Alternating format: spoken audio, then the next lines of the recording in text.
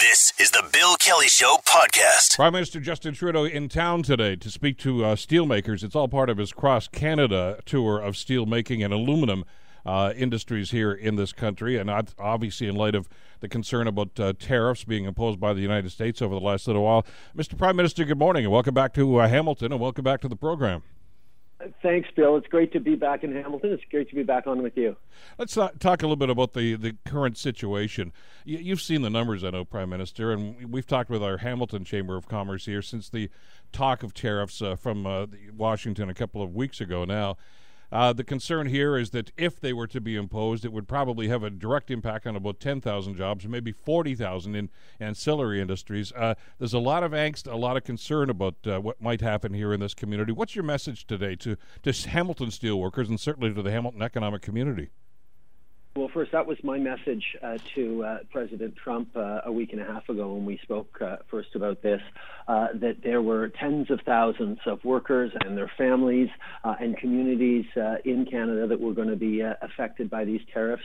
But there were also lots of communities and workers and families in the United States that would be negatively impacted by these tariffs, that our economies are so intertwined that they cannot imagine that putting these tariffs in would be beneficial for the United States either.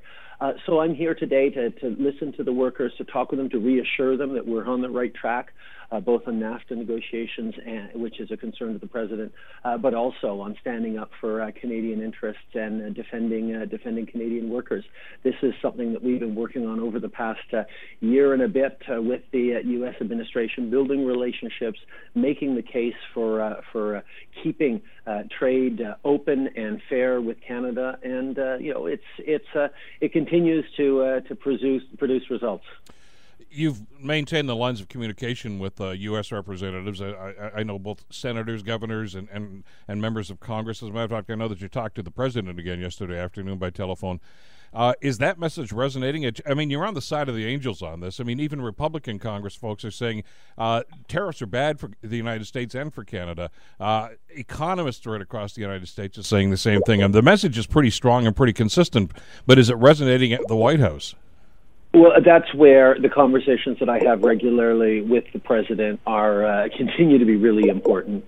This president works on a number of different levels, and the personal relationship is relevant. So I'm glad to be able to remind him that no, there is no transshipment of Chinese steel through Canada. We're working together on preventing things like diversion. We're working together to ensure that we're protecting North Americans' very integrated steel and aluminum sectors, and that's something that he gets. And it's nice when both the personal contact and all the numbers and experts and folks he's surrounded with are all saying the same thing.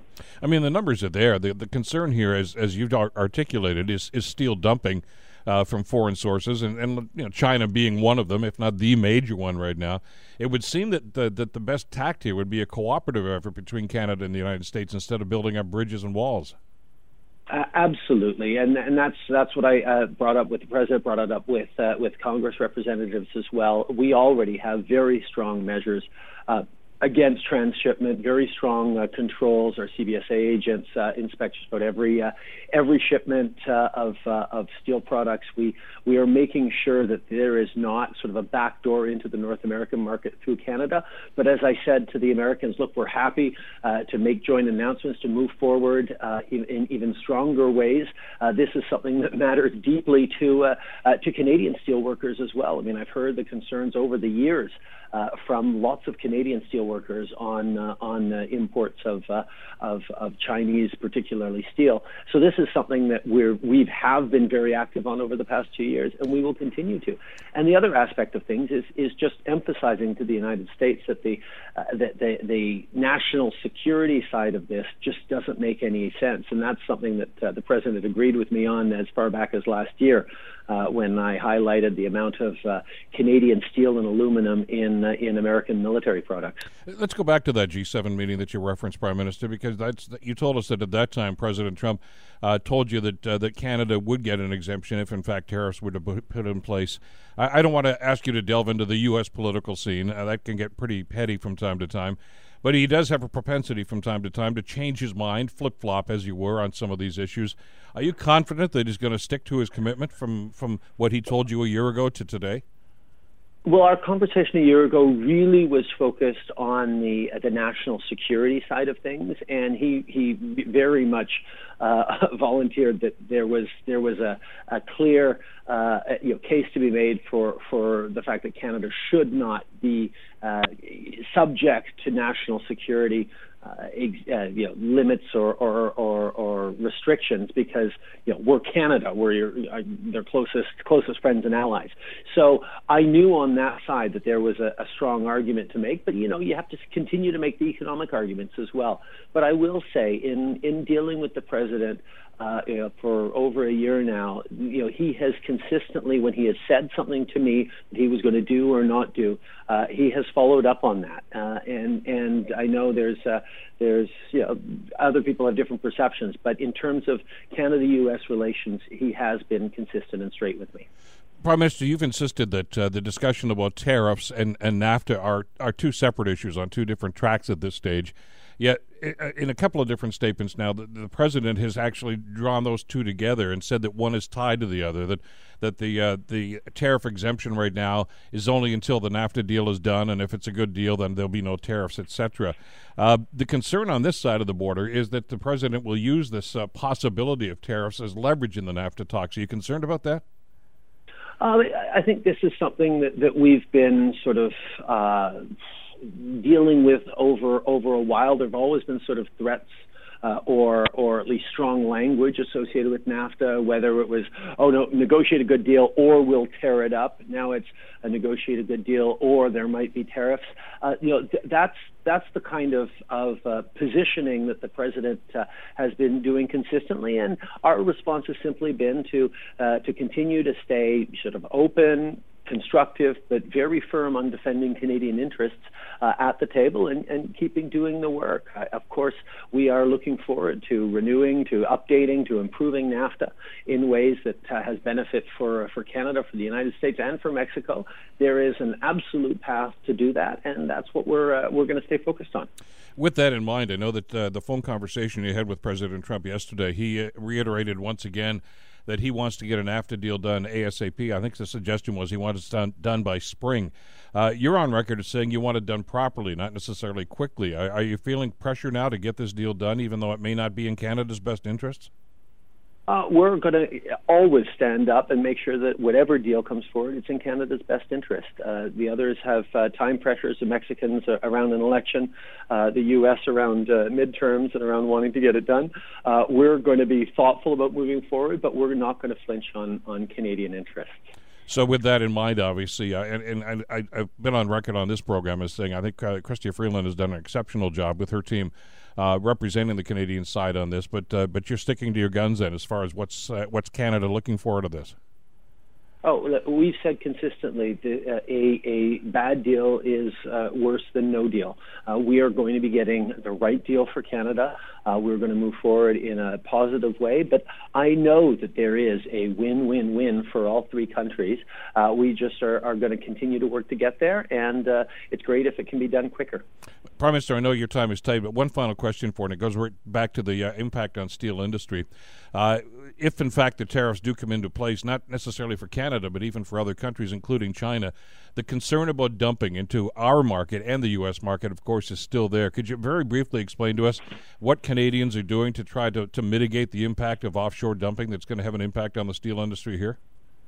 We have had strong countervailing duties and levies and tariffs on Chinese steel from the very beginning. We have strong border controls.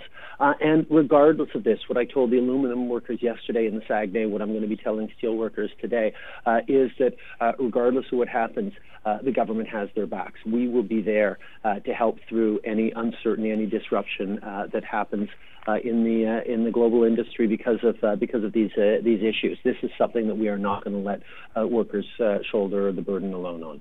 Prime Minister Justin Trudeau in Hamilton today to speak at both Stelco and, of course, ArcelorMittal Dofasco, and send that strong message about support for the Canadian steel industry. Prime Minister, thanks as always for the time. I know we'll talk again soon. Always a pleasure, Bill. Take care. Take care now. Bye-bye. You're listening to The Bill Kelly Show, weekdays from 9 to noon on AM 900 CHML. The provincial election. Yeah, don't forget about that with all the other things going on here today. That June 7th, there will be a provincial election. And, of course, this past weekend, the Ontario Progressive Conservatives selected Doug Ford, former Toronto City Councillor, as their leader, the guy that's going to lead the fold, carry the banner for them, heading into this provincial election. And it didn't take Ford long to start with the bombast about what he's going to do, even mentioning in his acceptance speech, Kathleen Wynne, your days are numbered as Premier, and talking in recent days now about just what he intends to bring to the race. And it's rather interesting. He's being characterized by his supporters as a populist, as somebody who speaks for the little guy, the taxpayer here in Ontario. He says he's going to get rid of the elites in government. This, of course, from a guy who's a very, very wealthy businessman from Etobicoke, and by definition, I guess, is an elite. But I guess he's the champion of the little guy, not the elites themselves. Well, message not unlike what we heard in the presidential election last year. So, what kind of impact is this going to have on the race, and how is it going to impact the other two leaders as they try to formulate their strategies?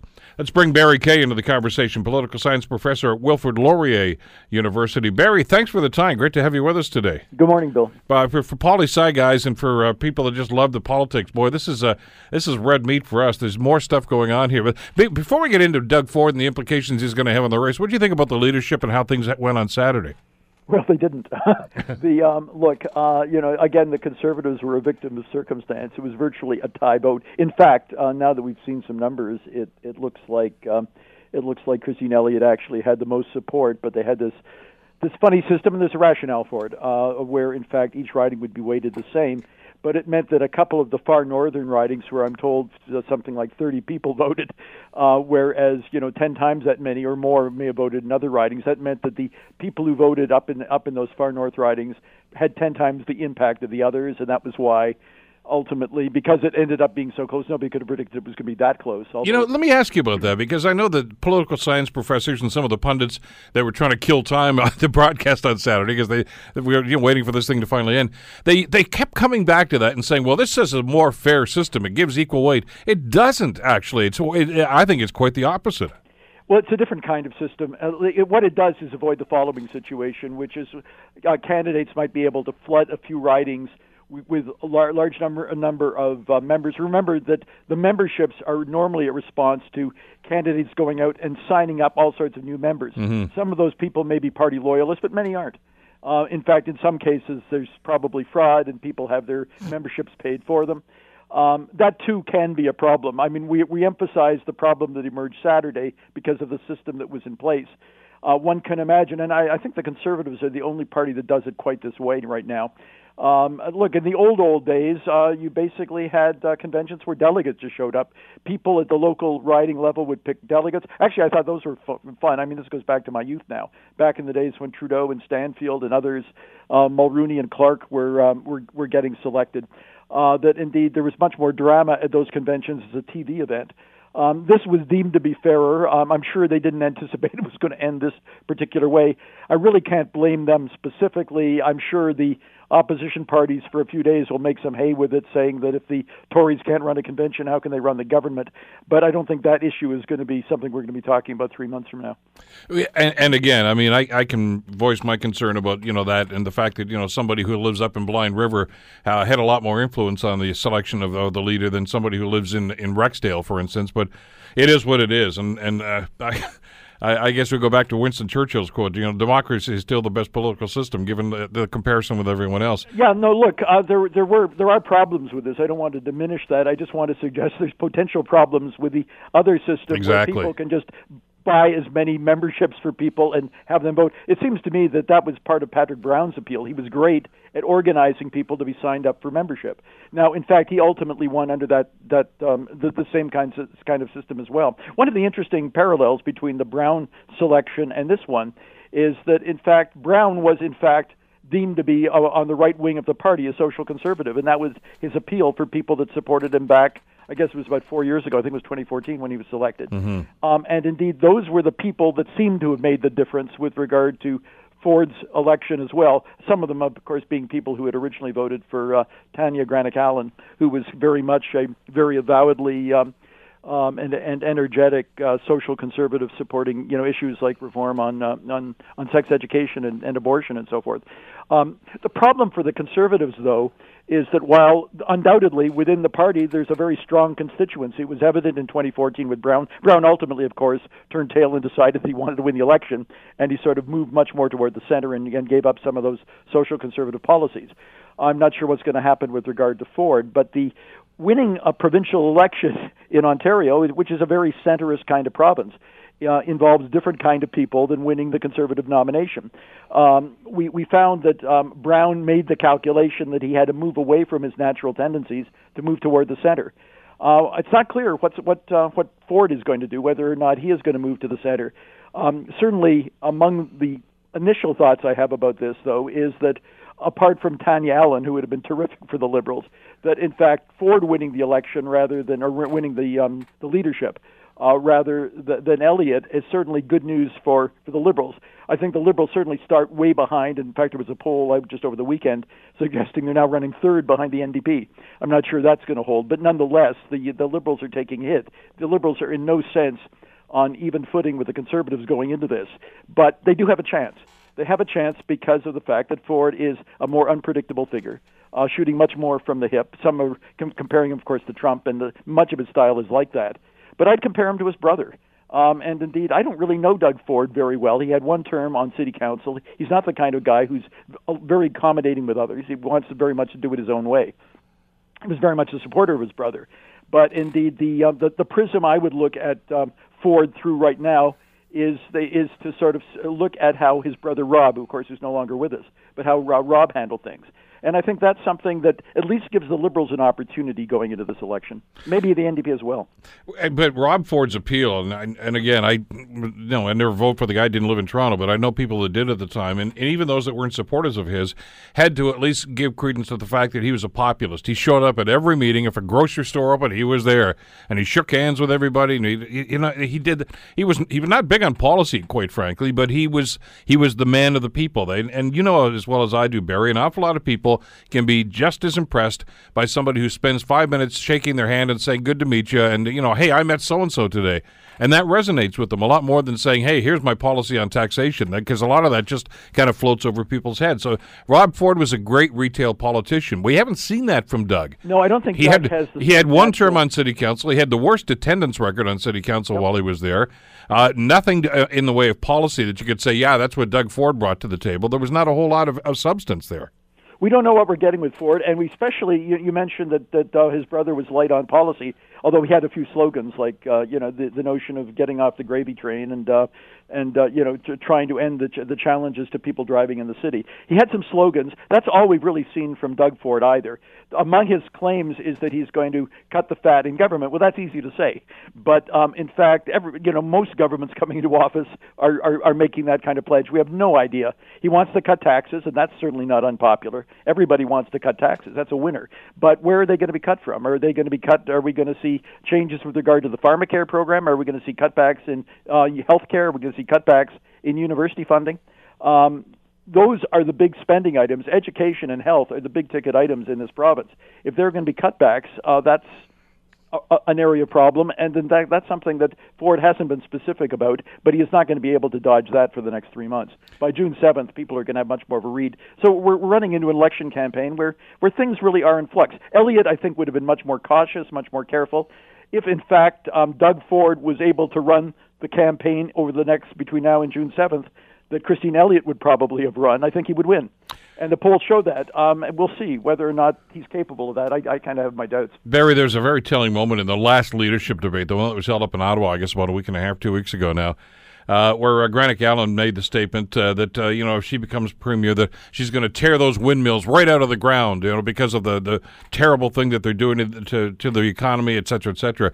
And Ford was saying, yeah, right on, that's a great idea. It was Christine Elliott who was the adult on that and simply said, you guys understand there are contracts in place. You can't do that. This is the gas plant scandal all over again. She was taking a pragmatic approach, and I had her on the program last week just before the vote was taken. And I said, you understand how powerless it can be to tell people what they need to hear as opposed to what they want to hear. And I said, you may have crossed the line there. And I said, you said the right thing, but I don't know if it's the right thing to get elected. And I'm not sure that was a factor in what happened on Saturday.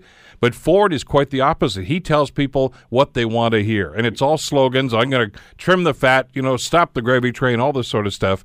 But it's long on rhetoric, short on detail. Very much. Let me say that if, in the unlikely event, Tanya, because I never really thought that she was going to do any better than fourth, but in the event that Tanya Allen had been elected premier, she wouldn't have done it either. Because there are just certain realities. Of course not. And indeed, we're seeing that with Trump. Trump makes all sorts of claims, but he was just backing off yesterday of his claims on gun control. He's certainly done that with regard to the immigration issue in the DACA. He did it with regard to replacing Obamacare. It's one thing to say, to make slogans that sound popular.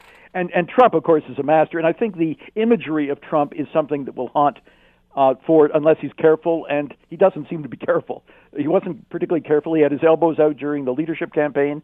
He does not seem to have a great deal of self-control, maybe better than his brother. He's perhaps not going to be addicted. But nonetheless, he is somebody who, in fact, does not seem to have a great deal of self-awareness and concern about what others think of him. When he wants to do something, that's what he's going to do. You're quite right. The style difference between Ford and what Christine Elliott would have done, I think Christine Elliott would have been a lock to win the election. And again, the Conservatives go into this with a substantial lead in the polls. But whether or not Ford is going to be able to work that through, we've got to remember that the Conservatives really, forgetting about the 2003 election, which was the Liberals' first win, but in each of the three subsequent elections, 2007, 11, and 14, the Conservatives went into those campaigns pretty much on even footing, and one after another with regard to John Tory and the claims about the religious schools, and then with Hudak insulting immigrants, and certainly with his claim in the last election that he was going to fire 100,000 civil servants, which would have a multiplier effect on people who would be running in fear. In each of those campaigns, the Conservatives have blown an election that was winnable. Again, they go into this election with a huge lead, bigger than any of those other times. But it's going to be an interesting, not quite 3 months between now and June 7th. But are they banking on the fact that the Kathleen Wynne is so unpopular that you could run anybody as your leader and still win this thing? Yeah, look, the smart move. I write columns for the local paper in Kitchener-Waterloo, and the smart move was to go with Elliott because she was safer, that she was risk-averse, she was not going to make mistakes. I think, in fact, in that column, I seem to remember making the comment that Ford seemed to be an accident waiting to happen. He may surprise me. I've certainly been surprised before, but I have this feeling he'll be great copy. The media will love this because he's going to be going around saying all sorts of things, and some of them, in fact, may very well antagonize significant groups of the population. Again, this is going to be a much less scripted campaign and much more uncertainty, and that'll lead certainly for excitement in terms of media coverage. But I do think that he is capable of making mistakes on his own, not just being pushed into corners by the opposition. This is not going to be a particularly pretty campaign. I'm sure both of the Tories are going after the Liberals are going to go after the Tories. The NDP becomes the interesting player on the side. The NDP has done very well in Hamilton, and some suggest that indeed part of Ford's appeal is to working class people, and that the sense of the term populism frequently is misunderstood. Populism just means anti-elitism. It doesn't mean racism. It doesn't mean being anti-immigrant. Although the recent incarnations with Trump and certainly in Europe suggest that that's what the terminology means. It just really means you're for the little person against the elite. But that whether or not he might have a crossover appeal among erstwhile NDP voters, not so sure about that. The NDP has done well in the past, doesn't happen very often, but in elections where they've surprised, like in 1990, they do well when both the Liberals and the Conservatives are in bad odor, where there's a sense that people don't like either of them, then they are prepared to give the NDP a chance. If the Liberals and the Conservatives run such ugly campaigns about each other, and basically Horvath keeps her head out of it and basically tries to run an upscale, a positive campaign, anything's possible. I'm certainly not predicting an NDP win. The smart money right now would be on the Conservatives winning this election. But again, I think it's going to be a very interesting almost 3 months. But there's just some interesting dichotomies in some of the polling, and I don't put a whole lot of credibility in polling, but I mean, there's some consistencies here. And look, we could spend from now until noon talking about some of the problems the Liberals have incurred over their time in government over the last 14 or so years, from gas plants to e-health and all this sort of stuff. We get that.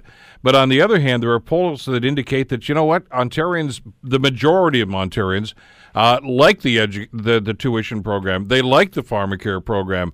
They like the fact that, notwithstanding with Doug Ford yesterday, hardware rates have gone down considerably. I'm not crazy about how they paid for it, but they have gone down. Minimum wage also. And minimum wage. And if the Liberals and the NDP come with this consistent message that, look at, you are like that guy, that stuff all goes away. That brings us back to the Tim Hudak 100,000 people getting fired thing, where people say, I don't think that's going to work for us. We can't go there. You're quite right. You're quite right. Again, there's a core of conservative voters that have strong views on all sorts of issues in terms of less government involvement, a stronger social conservative orientation, and those are, remembering also the decision on the weekend was virtually a tie. In fact, Ford had fewer votes by a small amount than Elliott did at the end. But that's not the middle point of Ontario. The middle point of Ontario does not want to see candidates insulting each other and moving far to one ideological extreme or another.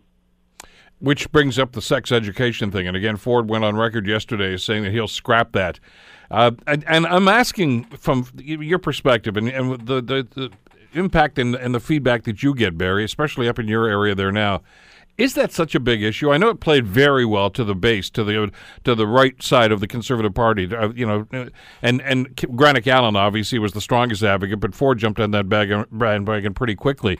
But I'm not getting the sense that a whole lot of people care much about that, aside from that group that always had opposition to it. Yeah, no, I don't think that's an issue that's going to resonate with swing voters. The people voting in Markham on Saturday, of course, weren't swing voters; they were dedicated conservatives.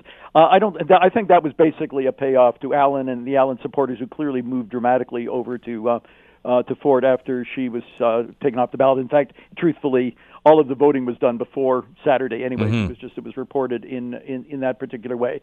No, this is not an issue that I think Ford is going to be advised to spend much time talking about during the campaign. I don't expect to hear a lot about it. It was just a matter of reassuring the people on that far right, basically saying right at the beginning of the campaign, so we won't have to talk about it later. No, sex education is not an issue that's going to change a lot of votes. Among dedicated conservatives, among religious people, I'm sure it resonates very effectively, but that's not what this election is going to be decided on. But now that the parties have been chosen and we know who the players are in this, that neocon, as they call them, element that have a problem with that and always have, even if their candidate, even if Ford were to move a little more to the middle or not, get so far behind that, they're going to vote for him anyway. I mean, what other choice do they have? That's right. That's right. And indeed, they voted for Hudak last time because Hudak was still to the right of the others. It's the swing voters, the people who ultimately, in the last election, the Liberals did a little bit better than was anticipated, and that allowed them. There was serious talk about a minority government after the 2014 election. Yeah. Those swing voters are not going to be voting on that particular issue, and they are capable. I think swing voters in Ontario are tired. Think the Liberals have been around long enough, and they have been. It's been 15 years. The idea of time for a change will resonate. But whether or not the kind of change Doug Ford is going to represent is the kind of change that will appeal to moderate voters is really what the election's going to be about. Yeah, because the way that the leader was selected with this ranked balloting is not the way we're going to vote on June 7th. Cities with lots of population are still going to swing the day here. And things like transit matter to them, things like social services, things like minimum wage, those matter.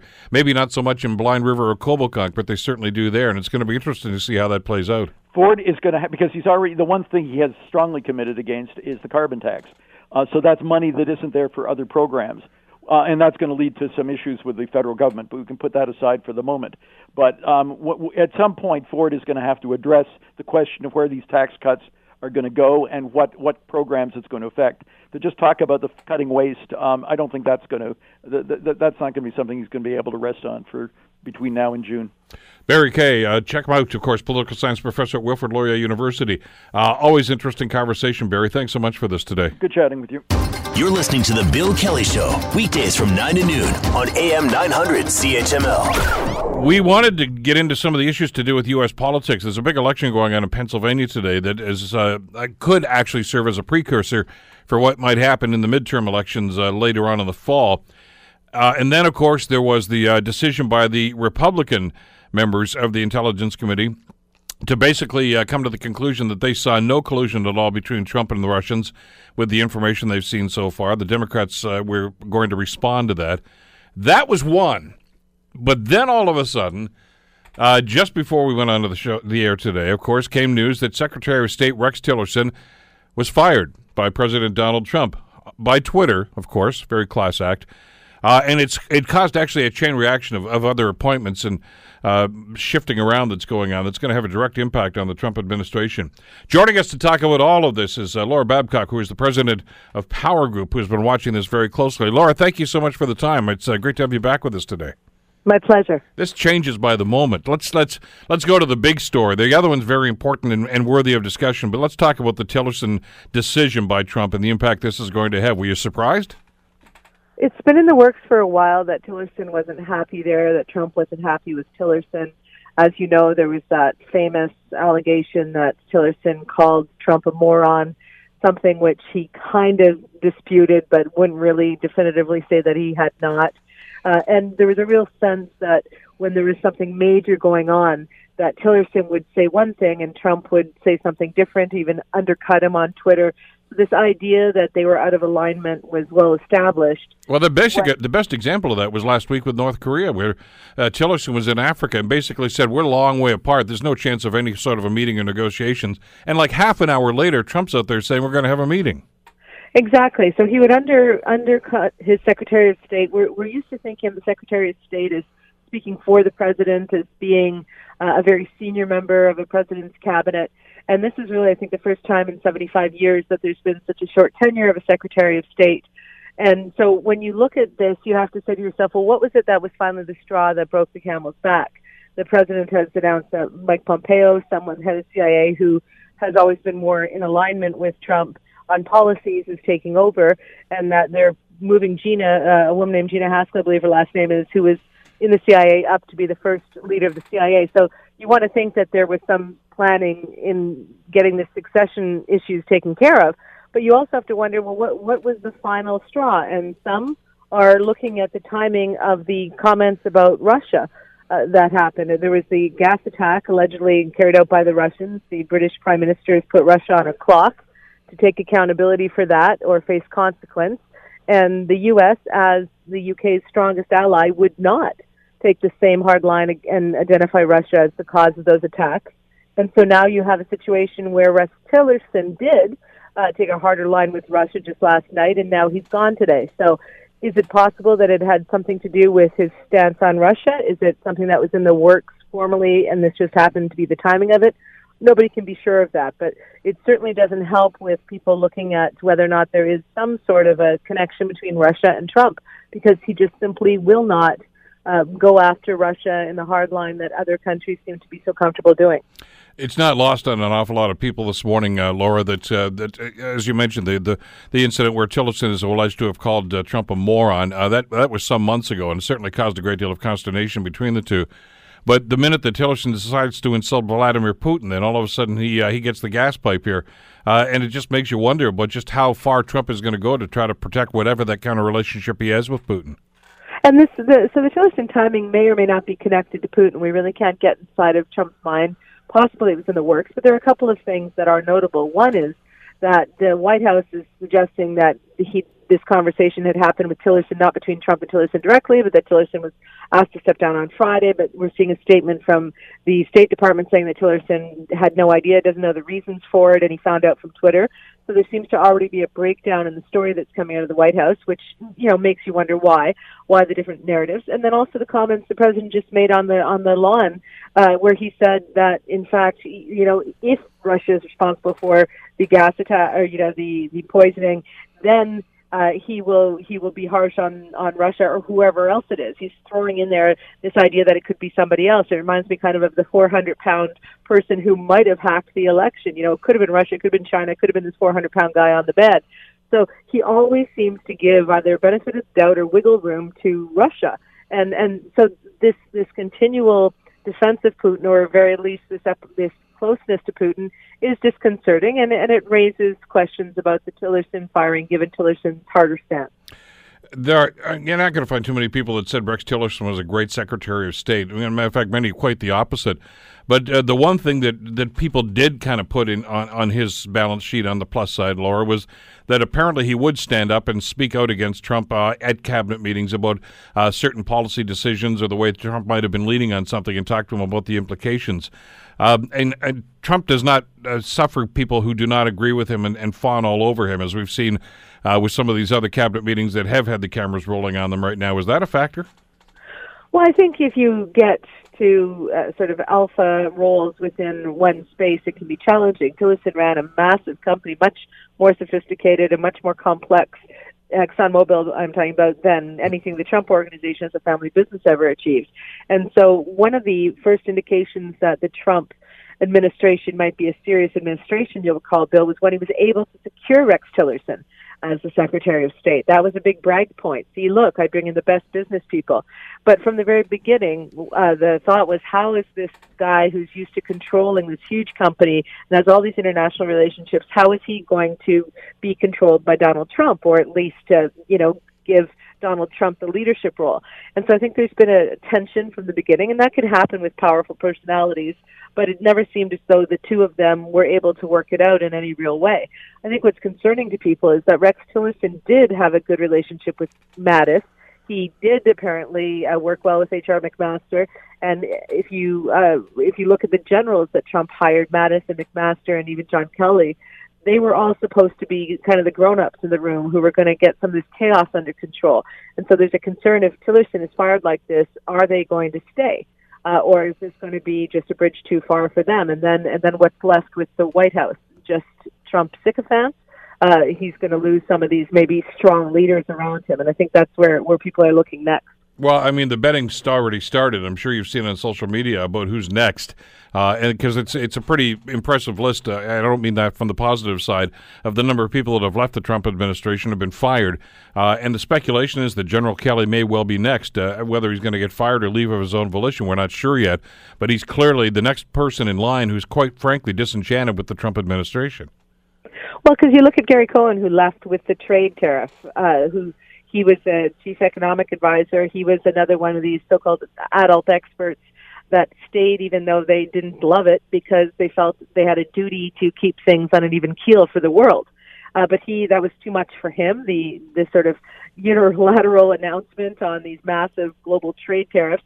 So he left. And then you have to wonder to yourself, in the decision-making of some of these others, do they stay because they feel as though they might be helping to keep things under control, or do they leave out of solidarity or out of principle if they are not, appreciating how Trump is handling things or working with their colleagues? So there is so much chaos in the White House, and even though Trump may welcome a chaos management style, it might be his favorite way to run things, it doesn't seem to be providing the kind of stability in decision-making that makes for a reliable ally or a reliable partner on things like trade. And so that's causing a lot of people are very concerned about it around the world.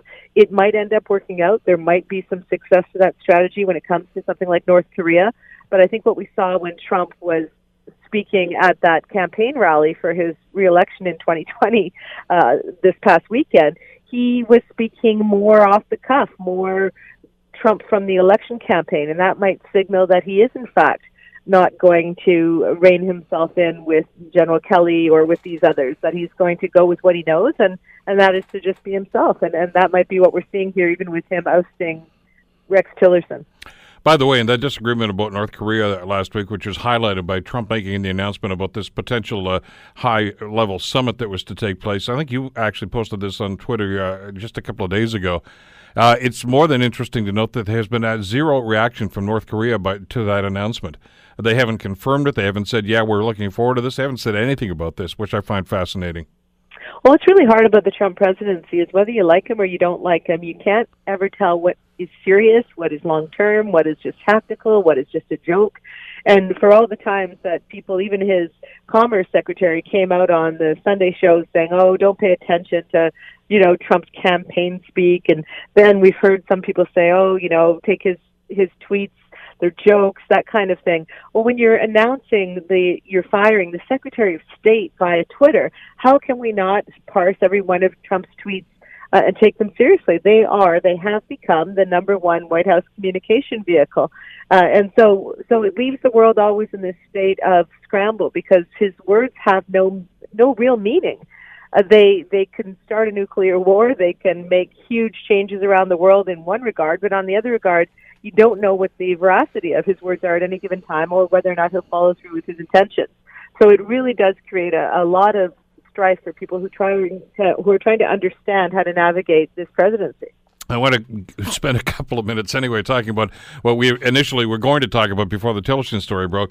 House Republicans breaking with intelligence community on Russia. Their official statement on their investigation is that they see no link at all between Trump or his team and any collusion with Russia, which runs contrary to the reports from every other intelligence organization that have weighed in on this in the United States. Your thoughts on that? Well, including some of the intelligence people who weighed in front of this very committee and gave testimony that is not in alignment with the Republicans on the committee's statement. And so this is the key, is that this is not the statement of a bipartisan intelligence committee on the House, which would be the traditional way of these committees operating. This is the Republicans. This is not something that the Democrats, who are also on this committee, put forward. And as I mentioned, it is not in line with the very testimony from these intelligence officials to the committee. So it seems like it is a partisan exercise, things that we've seen happen in this investigation from Nunes along the way. There doesn't seem to be a lot of credibility to the investigation at the House level.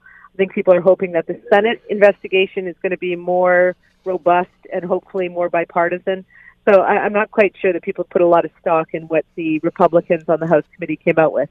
And, of course, the Mueller investigation continues, which obviously is ongoing, and certain charges have been laid on that, too. And so I guess you're absolutely right. We have to put this in context.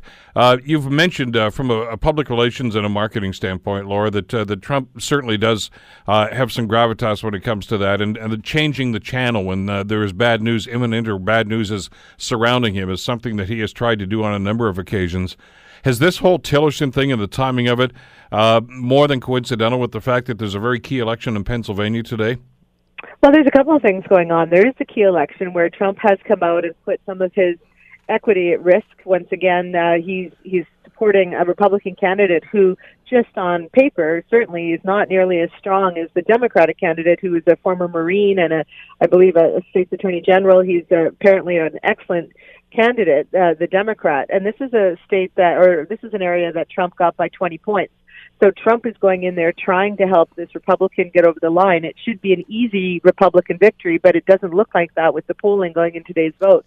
So Trump has put some equity out there. He did it also, as you remember, with Moore in the Alabama election. Mm-hmm. And he doesn't like it when he backs up somebody and they don't end up winning. So that's a tough play for Trump to make today, and everyone will be watching very carefully to see if it's a symbol of a blue wave coming.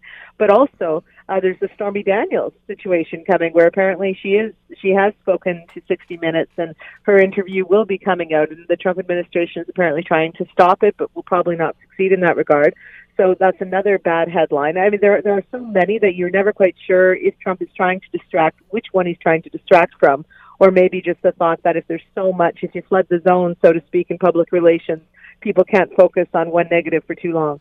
The Pennsylvania thing is fascinating on a couple of different levels, because that is one of the swing states that surprisingly supported Trump. I mean, the Democrats and Hillary Clinton were counting on that, because traditionally it does go Democrat, as did Ohio and Michigan. And all three of those swung over to Trump. And a defeat for his candidate in this particular situation might well serve as a bellwether for what might happen in November during the midterms.